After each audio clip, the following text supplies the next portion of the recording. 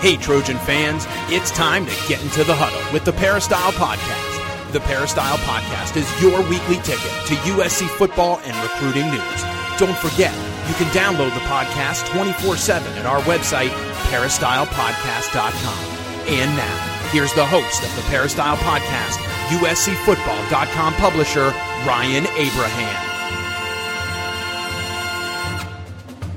Hello, Trojan fans. Welcome to the Peristyle Podcast on a Tuesday. Today we're going to talk with USCFootball.com beat writer and columnist Dan Weber about what happened in the desert over the weekend, what's been going on in practice this week as the Trojans are in a bye week getting ready for Washington. We'd love to hear from you, so send us your questions. Podcast at USCFootball.com is our email address, or you can leave us a voicemail, 641-715-3900, extension 816-646 is the number, or you can go to our website, peristylepodcast.com, click on the left side of the page, and leave a voicemail right from your device. Of course, you can subscribe on iTunes, itunes.com/peristylepodcast. Really simple to get to. Leave us a rating there. That would be great. You can leave us any kind of feedback you want. That would be awesome. And you can subscribe to our podcast on iTunes or any of your favorite podcast apps. We're on Stitcher and all that kind of stuff. So check it out there. And let's bring in Dan Weber. Dan, an interesting weekend with USC kind of bouncing back, and still a lot of people have questions. There's a lot of concerns. Some people are happy, some people aren't, but I guess it's kind of expected after the loss to Stanford a couple weeks ago. Yeah, I think we want to be shown. I think the thing that they're worried about a little bit is, the people up front. Is the offensive line getting better? The fact that they didn't get a lot of yards running the ball against, Arizona State blitzers who outnumbered them, took tremendous chances. Still, people are worried, just 76 yards rushing on 32 carries. And they're a little worried about, the defensive front not being able to just really, they hit some good plays. Delvon Simmons on the goal line with the fumble, knocking the ball loose and getting Chris Hawkins on the 94-yard return. But they gave up a lot of yards, especially stuff, right at them. So I think those two things have people worried. Just were they physical enough? Are they tough enough? Are they, going to be able to control games at the line of scrimmage? I think is the thing that is worrying people. No, I think you're right, and we actually have a whole bunch of questions. That's a good segue. We have questions about the line play, so I'll play you a voicemail one first and get your comments. Hi, guys. This is Alan in St. Louis. Thanks again for the podcast. This question is for Dan Weber. Good win, but I'm a little concerned with what I'm seeing on the offense and defensive lines. From what I can tell, I think that both sides of the ball, the lines are letting the game come to them. And what I mean by that is no one seems to be engaging and pushing their man into the second level. It's either a bull rush on defense and maybe a swim move that gets to the quarterback, or on offense, you really see, even in rushing plays, it seems like the offensive line is letting the defense get to them, and then our running backs are making athletic plays in order to get into the secondary. So my question for Dan is this on purpose? Is there philosophy or some scheme involved, or is there just some type of technique that the players aren't applying and that we'll see some progress throughout the season? Again, thanks for the podcast and fight on. Yeah, good question from St. Louis. I think, on the defensive line, the word we got this year was they weren't going to read and react. They weren't going to attack. They were going to be aggressive. We haven't seen that a lot. We've seen it occasionally. We saw it, they picked it up a little bit, against Arizona State.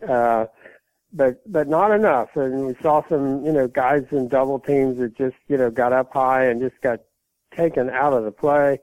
There's no Leonard Williams, this year to, beat those double teams. On offense, I don't know what it, I think they improved. They thought they only had one really busted play, in terms of, breakdown in terms of who was supposed to block who and all that kind of thing. So they thought that was better. It just doesn't look on both sides of the ball like they're really attacking people. I mean, if there are people who say, and we can't totally verify this, that, they may have the biggest offensive line in the country. And, what are they doing, with that? What are they getting out of that? Are they attacking people? and pushing him into that next level, like you'd like to see him do it. No, not yet. Now, is that going to come? Is that going to happen? We'll see.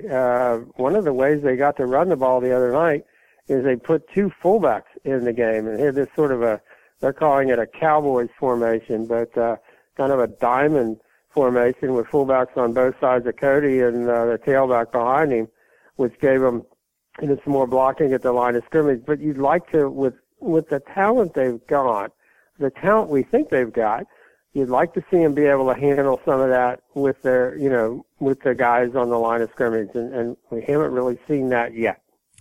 Dan, I wanted to mention was one of the guys we got to see in Arizona, was Michael Moline, and he's our sponsor for the Tuesday show, Michael Moline Real Estate.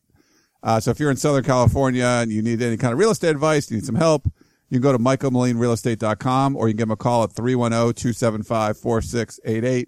So he's a true Trojan based in Beverly Hills, and you actually we'll have a more detailed message at the end of the show from Michael.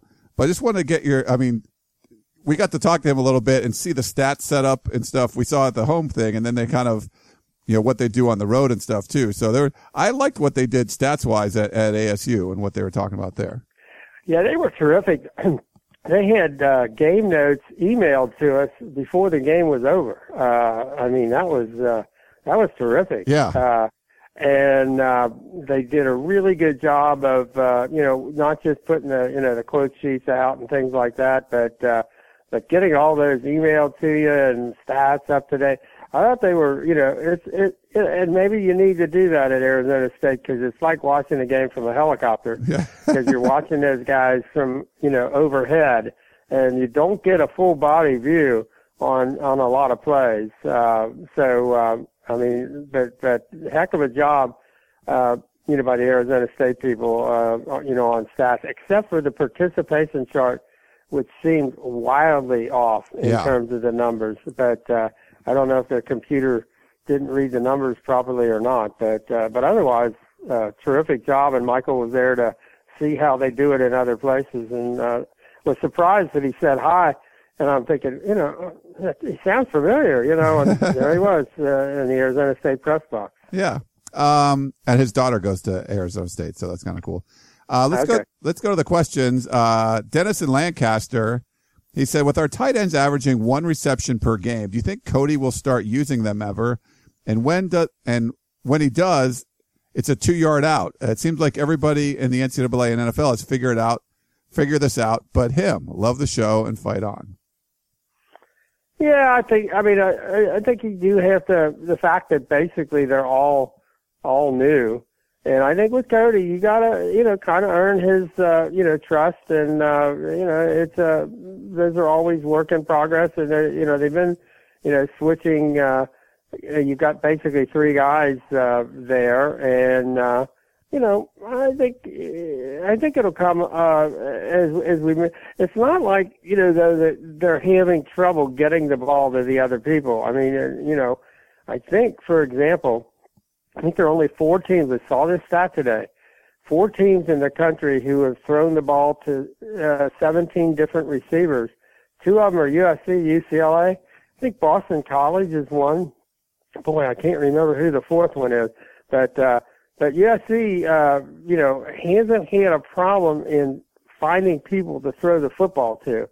But as you say, I think they could throw it to the tight end a little bit more. I think that'll probably happen, but right now I think they're not.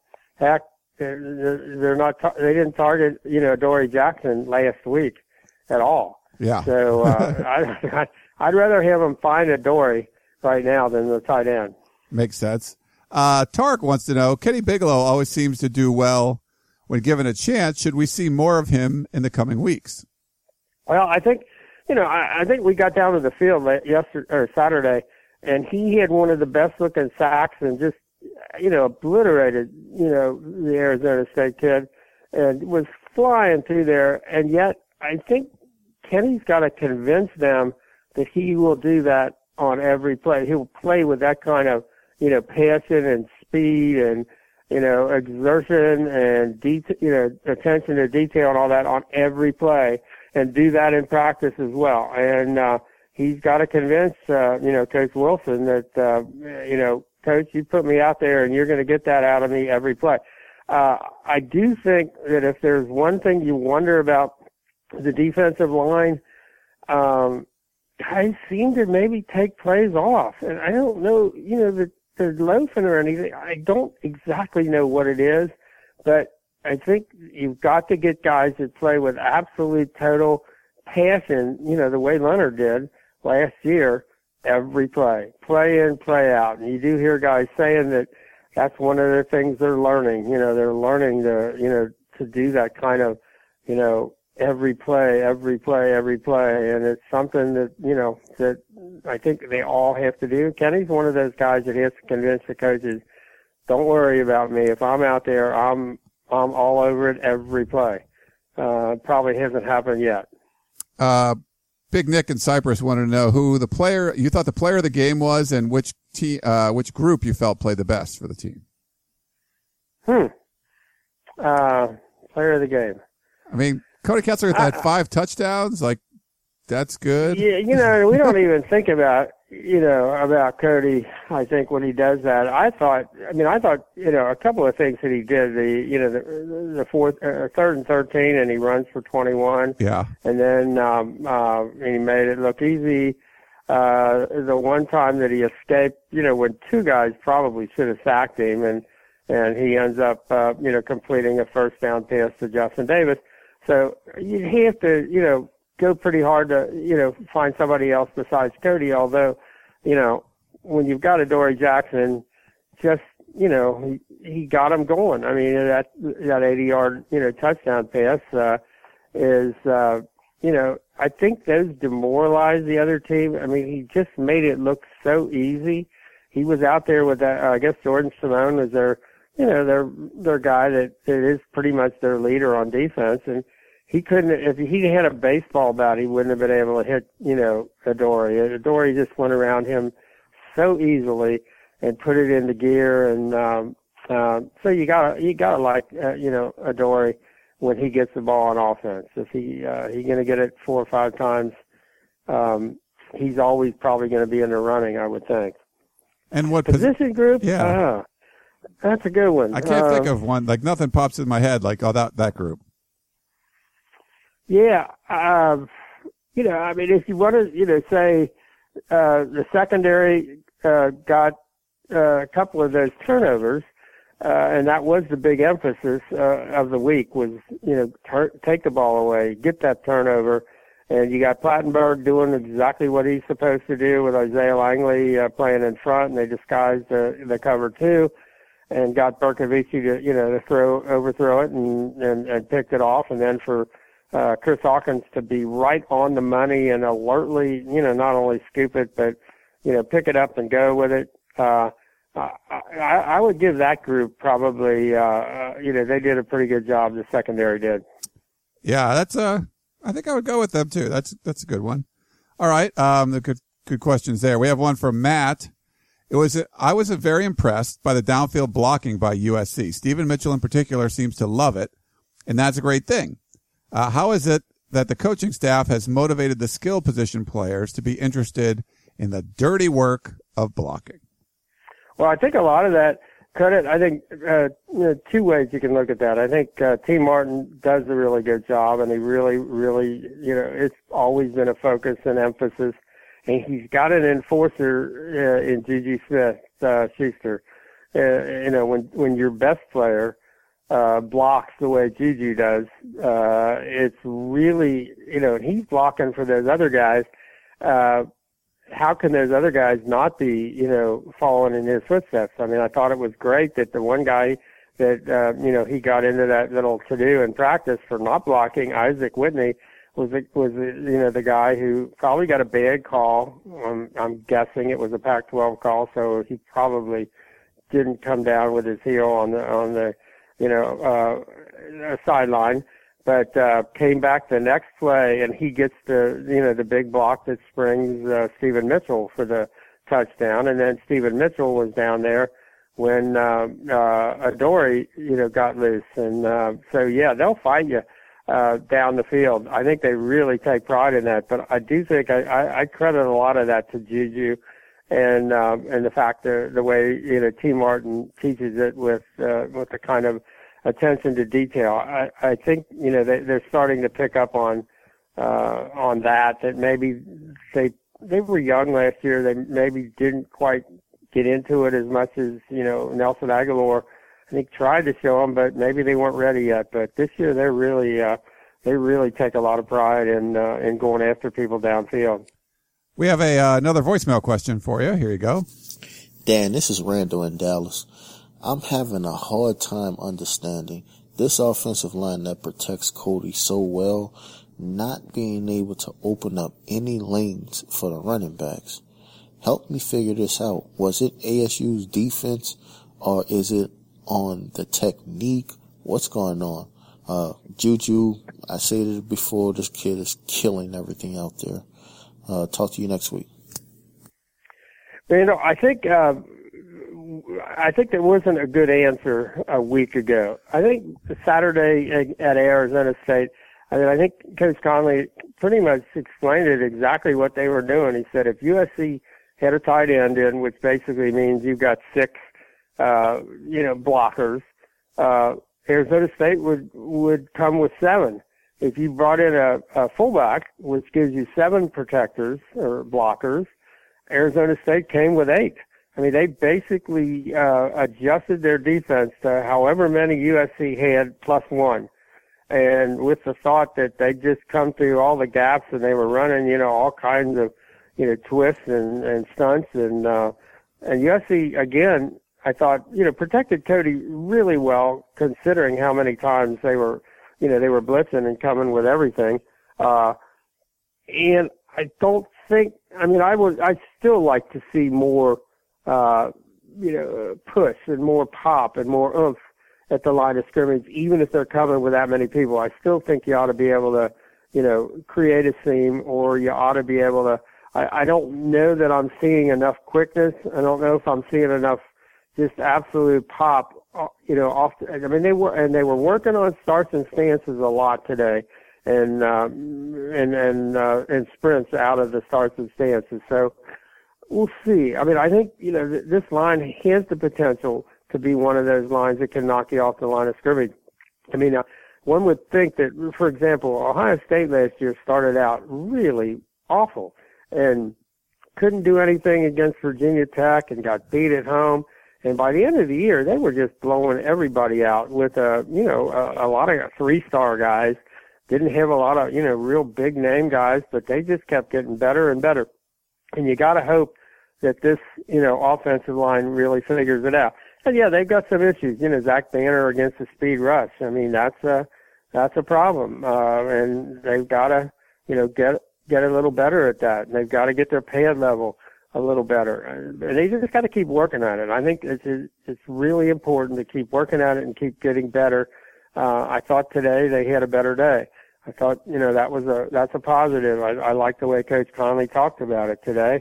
And, but they ought to be. I agree with you, Randall. And there was more kind of questions on the line too. Garrett Seattle had a little bit different take. He thinks they're not playing to the, that they're not playing to the strengths of the players on both the offensive and defensive sides. He says, for instance, the offensive line seems to do much better on simple, straight ahead, man-on-man, hit the guy in front of you type of run blocking. However, they seem to be more of an emphasis on running complex, so slow developing counters, trappings, pullings, or stretch type of plays. Things are going sideways, and the defense can come pour into the backfield and pursue through the gaps. He said, conversely, for the defensive line, it's more basic in their attack, usually just kind of rushing straight ahead, and they could use more creativity and movement like stunts and slants and twists to help get more penetration and pressure. He said, I realize it can't be all one way all the time, but shouldn't it lean more heavily to what the player's strengths are and what puts them in the best position to succeed? What are your thoughts? And that's from Garrett in Seattle. Yeah, Garrett, I think bingo. I think on both sides of the line, I agree with you. I would like to see him run more of the quick hitter stuff and the straight ahead stuff and the man-on-man stuff. I'm not crazy about, this team. I'm not sure that the stretch plays match these guys' talents. I think I'm ask Sark about that tomorrow. If there's any thought, of redesigning kind of how they get into the run game. I mean, he laughed today when I, asked if we're going to see more of that Cowboys, two fullbacks, which gives them the ability to run power one direction. You can run both of those guys as blocking backs in front. You can run, a lead blocker and just run it straight up into the A gap. You can do a lot of things, with it. And they got it going a little bit because it enabled them to be, to outnumber Arizona State. And they ran a play action touchdown out of it. So, maybe they're, I think they're thinking about, are we doing all the right things, in the run game? And I think, for example, Ronald Jones is just a terrific, get him through the hole quick and let him make one cut. And if a linebacker misses him, now you got him one-on-one with some safety and see what happens, or corner, depending on which way he cuts. As far as the defensive line, I agree. I think I think they thought that's how they were going to be playing, with more movement and more, slants and more kind of combination stuff and team stuff, rather than just one guy, on one, getting double teamed and trying to stand up and, fight his way through. So I think, we say this all the time. It's a work in progress on both sides of the ball up front, but it really is. And, you just probably have to hope they figure it out and say, okay, we have to be moving. We can't wait. We can't wait for people to come to us. We gotta, if you want to, they talked about how, you can't let the run game be played on your side of the line of scrimmage the way Stanford did, for example, or the way Arizona State did. And there's a way to stop that is by attacking and, penetrating and actually, getting, and I think there are a lot of people that are starting to wonder, should the basic defense be more of a 4-man front instead of a 3-man front? Yeah. I'm tending to agree that maybe it should, but let's see where they got a week to figure it out with the Washington game, and then that 3-game stretch, the next 3, you better be ready to play some defense. At Notre Dame, Utah coming in, and then at Cal. So they got to get it right. Certainly do. One more line question. J.N.U. Kaipa, he says, good win, lots to be pleased with, but the offensive line, Ryan, the O-line, always with penalties. What is going on? Is it a coaching thing or perhaps a discipline thing? What say you, Ryan and Dan? Thanks, Ryan, from J.N.U. Kaipa. Yeah, I asked Coach Conley that, and he just said absolutely no excuses for that. It's just unacceptable. They have to get better. Didn't go into what it was. I mean, he said, there were a lot of stress on him with bringing all those people. I don't think they were very happy with how the game was going, but those drive-killing penalties just have to stop. And he said the worst ones of all are the pre-snap penalties, where you're basically you're not focused in. You're not. And he said, okay, you could explain a little bit of it. It's the first game on the road, first game where crowd noise is really a factor against you, and learning to do that. But he said that's it. We've done it now. No excuses. Going forward, we'll see. I mean, let's face it. You're in the Pac-12, and the same guys who I think flagged USC for 7 penalties the first 2 games, flagged them for 18 penalties the second 2 games. So I mean, it's so what else is new? So some of it. And they flagged Arizona State for 2. I mean, Arizona State, is a wild bunch. And, it was like they couldn't do anything wrong, penalty-wise. So you just have to understand that. And it's got to be a little cooler. And I think there was some frustration on the offensive line, but that has to stop. All right, we got 2 more, and then we'll let you go, Dan. I know you're a busy man. This one says, I loved watching over and over the touchdown catch by Adoree Jackson, along with the awesome block by Stephen Mitchell. Yeah, that's what I enjoyed last week, too, in the Stanford game. Oh, wait, that's right. Adoree didn't play a down on offense the previous week. Why is that again? P.S. Thanks to Coach Todd Graham for allowing our USC defense to have nice breathers between plays by slowing down their offense to use the entire clock. Defenses that are playing on the road in 100-degree heat definitely need these. Seriously, thanks. Stephen Poway, PSS, you and Dan Rock, keep the podcast coming. Yeah, you aren't the only one thanking Todd Graham. I actually listened to his little presser today, and it was interesting. He said a couple of things that USC people might be interested in. He said this week they play the best team that they're going to play, UCLA. He said last week was the most talented team we were going to play, USC. Interesting little commentary there. You can take it with, good and bad, and you probably wouldn't want to argue with him. Yeah, I don't think anybody was sure exactly why. I mean, he didn't play as many players, though. I don't think they've got much depth. So I think he decided he may have been, the whole USC playing a lot of guys. I think that threw him off a little bit and got him to huddle. I think he decided he was just not going to go that up-tempo because they got a lot of guys they can throw in there on defense. I think that benefited USC, to be honest. I really, and that, that's one of those things, you didn't know how it's going to work out, but I think it really benefited USC. Yeah, as to the Stanford game and letting them control the tempo, and there is an issue. Another thing Todd Graham said, he said their goal in the game was to run 80 plays, and they thought USC would only run 65, and I think it turned out to be they ran 79, USC ran 63. So he was pretty much on the money there. I mean, you got to factor in USC's got the home run hitters, and they, probably aren't going to run as many plays.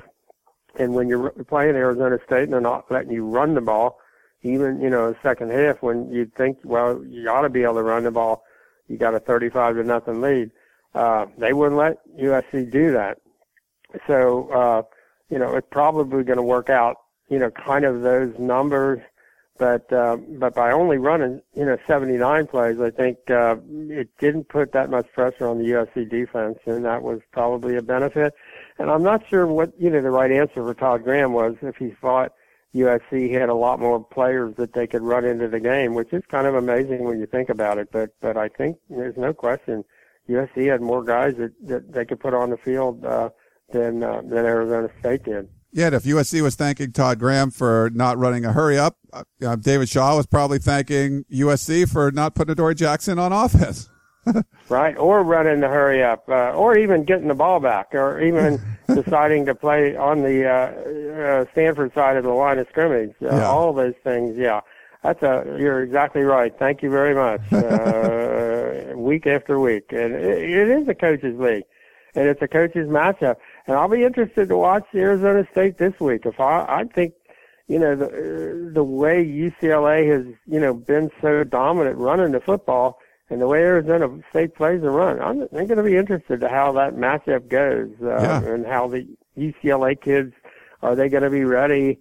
They, beat the heck out of Arizona State last year, and they saw the USC game with Arizona State. I'll be interested to see how UCLA is ready to go Saturday night in the Rose Bowl. We got one last one. It's very appropriate because of the way practice was run earlier today. It's from Irvin. He says, hey, question for you, Dan. How has Sam Darnold looked with the scout team, and do you think Wilcox should let Porter Gustin rush the passer more?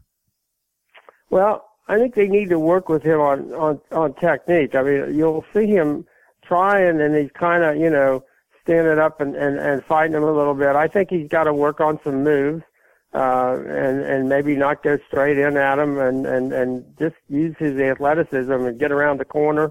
But I think, we'll see those things develop over the year, how quickly they do for true freshmen. I don't think you can even begin to predict that, especially in a position like that. But yeah, I think I'd I'd be working with him every day on just, individual moves and kind of, how do you make your body narrow, or how do you go in sideways? How do you, come around that corner and get your hand out just enough to, to get to the quarterback, even if that, offensive tackle's getting a piece of you, because he's 6'5" and he's got that kind of, explosiveness. Let's see. The other question was Sam Darnold. Sam Darnold. Oh, today he got his big chance today. I thought he looked really good. They did a lot of work with the second group. So the second group I'm talking about, not the starters, but the guys that are in the rotations on both offense and defense, or right at the fringes of the rotation, and they played a lot. And he got a chance at the end, step in for Max Brown, and he looked terrific. I mean, he ran the ball, he ran it, he threw it. It's nice to see him when they run that zone read, and the quarterback, can really take advantage and take off with it. But I thought he just looked. I thought he had a really good day. He's impressive. I think they. There's a reason why, Ricky Town is out of town now. Sam is, he's a very, very good player. And he's handling the whole redshirt thing, I think, really well.